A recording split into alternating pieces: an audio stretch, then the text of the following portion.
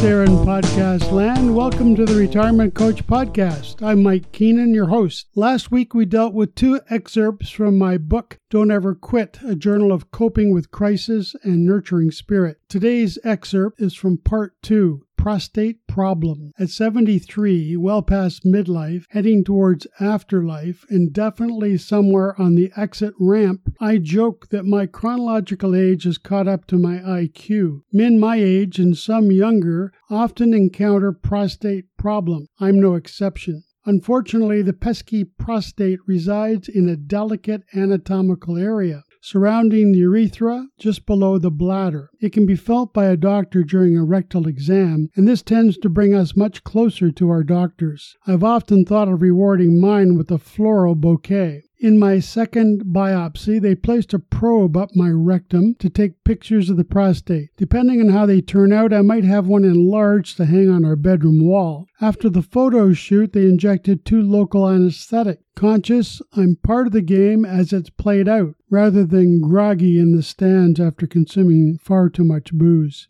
Next, they employ a needle-like device which plucks 12 samples from all around the prostate like a prospector digging for gold, except that the device sounds like a staple gun. It's unsettling at first, but not painful. After the first few loud clacks, I'm resigned to my fate. Exactly 15 days later, I'm at the hospital to see where I stand. There was some blood in my urine for several days after the needles, but otherwise no big deal.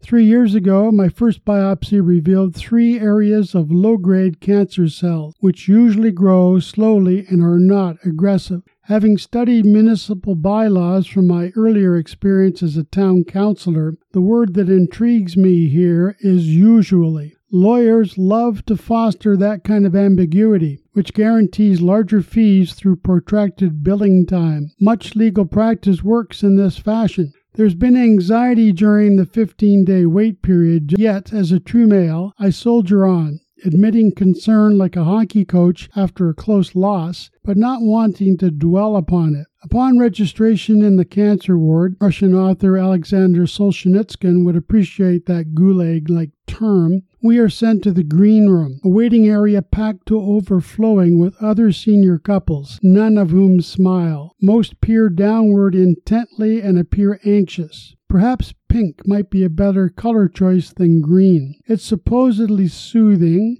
and employed as a universal symbol of hope in the fight against breast cancer. Barbie, Mary Kay, and Victoria's Secret all use pink to inspire confidence and a youthful outlook. Sometimes it's used in prisons to calm inmates. I think that it would be amusing for NHL teams to paint the opposition change rooms pink, so the visiting team might be lulled into a more passive role, at least for the first few minutes of the game. We wait an hour past our scheduled time, the last 2 people sitting in the green room on a gloomy Friday afternoon. The sky is quite dark, which reminds me of the literary device pathetic fallacy that uses the macrocosm to reflect the microcosm, the sort of stuff Shakespeare employed before Caesar's assassination, storms and lightning that portend doom. Today's weather is not reassuring. I'm acutely conscious of the amount of time each patient is allotted. I can readily observe the 2 examining rooms and the doctors who enter them, dramatic personae in each play, introducing themselves and the fate of the patient. I call one guy Dr. Hurry Up. He starts talking as soon as he enters, finishes in 2 minutes, and sails back out the door. The patient ahead of me is a large man who emerges from the examination room quite slowly. He looks bewildered. He gazes at me and says,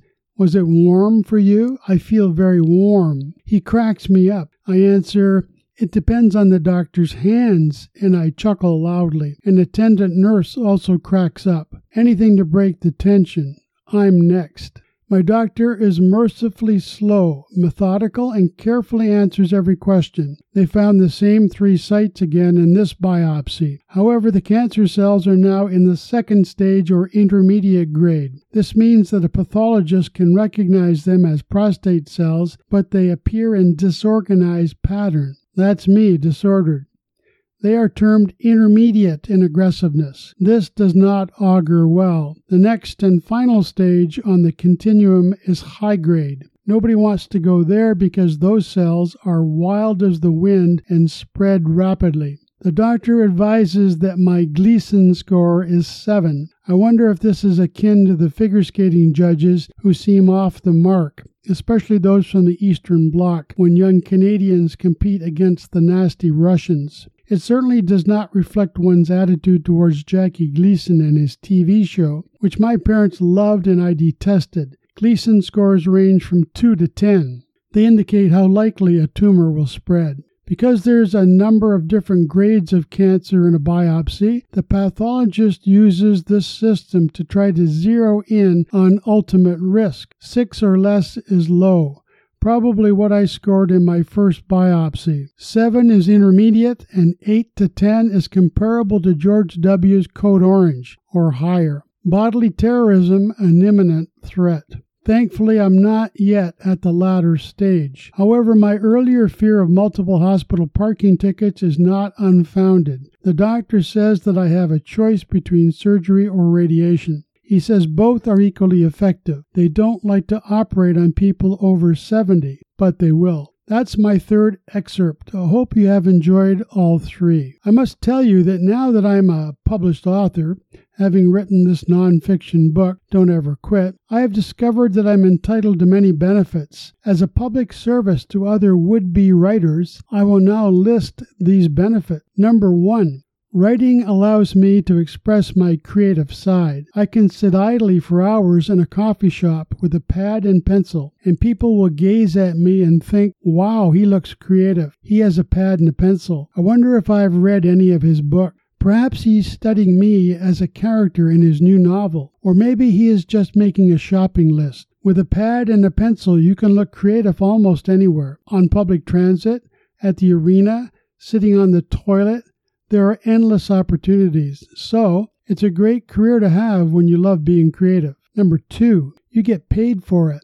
You can look forward to royalties year after year, which is passive income. Besides being passive, unless you're Margaret Atwood, your income will also be puny because most authors need a spouse to keep them in food and housing. At income tax time, your deductions will far outnumber your assets. This is why most authors not only look creative, but they also look poor, famished, and furtive. Number 3, most people will look upon you kindly and treat you with high esteem, which does not help with the poor, famished, and furtive look. Number 4, once you have published something, people will ask you what you're working on and when will you publish next, because they assume that it gets easier with every book that you write. Ask them to buy you a coffee so you can talk about it. Number 5, people will now consider you to be an authority and an expert on the topic that you've written about, or at least an expert in writing well. Being an expert, you will be asked a lot of questions.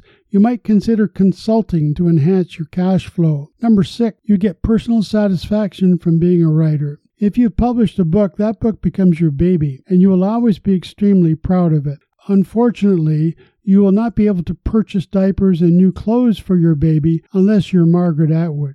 Number 7, you can build on your reputation. You can participate in other types of writing, including blog writing, ghostwriting, and article writing. Make sure that you get paid because your book will surely not make you a fortune. Number 8, you can use your writing career to your advantage by branching out and holding seminars and classes. There will always be people who want to benefit from your knowledge because you're an expert. Check out the night school courses being offered where you live.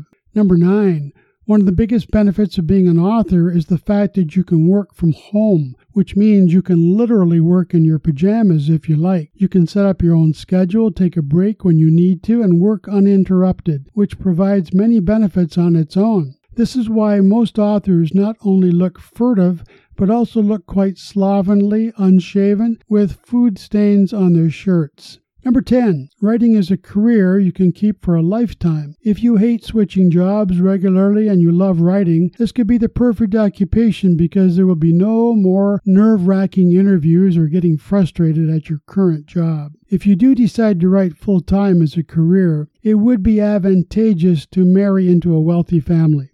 So you might think that those 10 items are impressive, but I can think of 5 more advantages of publishing a book. Number 1, being an author allows you to choose whether or not you want mentors. For me, this is a little late in life. I could have used a few mentors decades ago. Now, well, okay, if Margaret Atwood volunteers, Sophia Loren would have been okay too. Number 2, you can write completely alone or with others. The choice is up to you. I can't stand the thought of writing with others. I will pass on this advantage. Number 3, you can now write on any subject matter that you wish. No more sticking to dull, boring stories or articles. This holds some promise. I know a lady who wrote a really slutty novel under a pen name. If I write one, I might use the name Stormy Daniels or perhaps the Marquis de Sade. Number 4, once a published author, people will take you far more seriously, and you can then boost your opportunities simply because someone published something you wrote. You know how people get carried away with all those impressive initials after their name? Doctors are the worst. Some even put PhD on their gravestone. Mine will have author prominently displayed under my name. Number 5, same with license plates.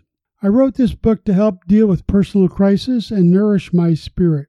It will help anyone afflicted by crisis, you, a family member, or a friend, especially if health-related. It's the perfect hospital gift. Don't Ever Quit is available at Amazon in paperback and ebook formats. It's also available in ebook format at Kobo and Barnes & Noble. If you want to know more about the exciting life of a retiree, listen to more podcasts here. Those with puzzling questions about retirement can still contact me at mjk6648@gmail.com. And don't forget about my book. I'm Mike Keenan, your retirement coach. It's my hope that these podcasts might inspire a chuckle or two from you. Life confronts us with many adversities as we age, and to cope with these setbacks, it's best to cultivate a sense of humor. Laughter is a powerful ally. It can take down crooked leaders and corrupt officials, and it can inspire hope. And that's what the Retirement Coach podcasts are all about. Thanks for listening. Have a great day, and tune in again next week.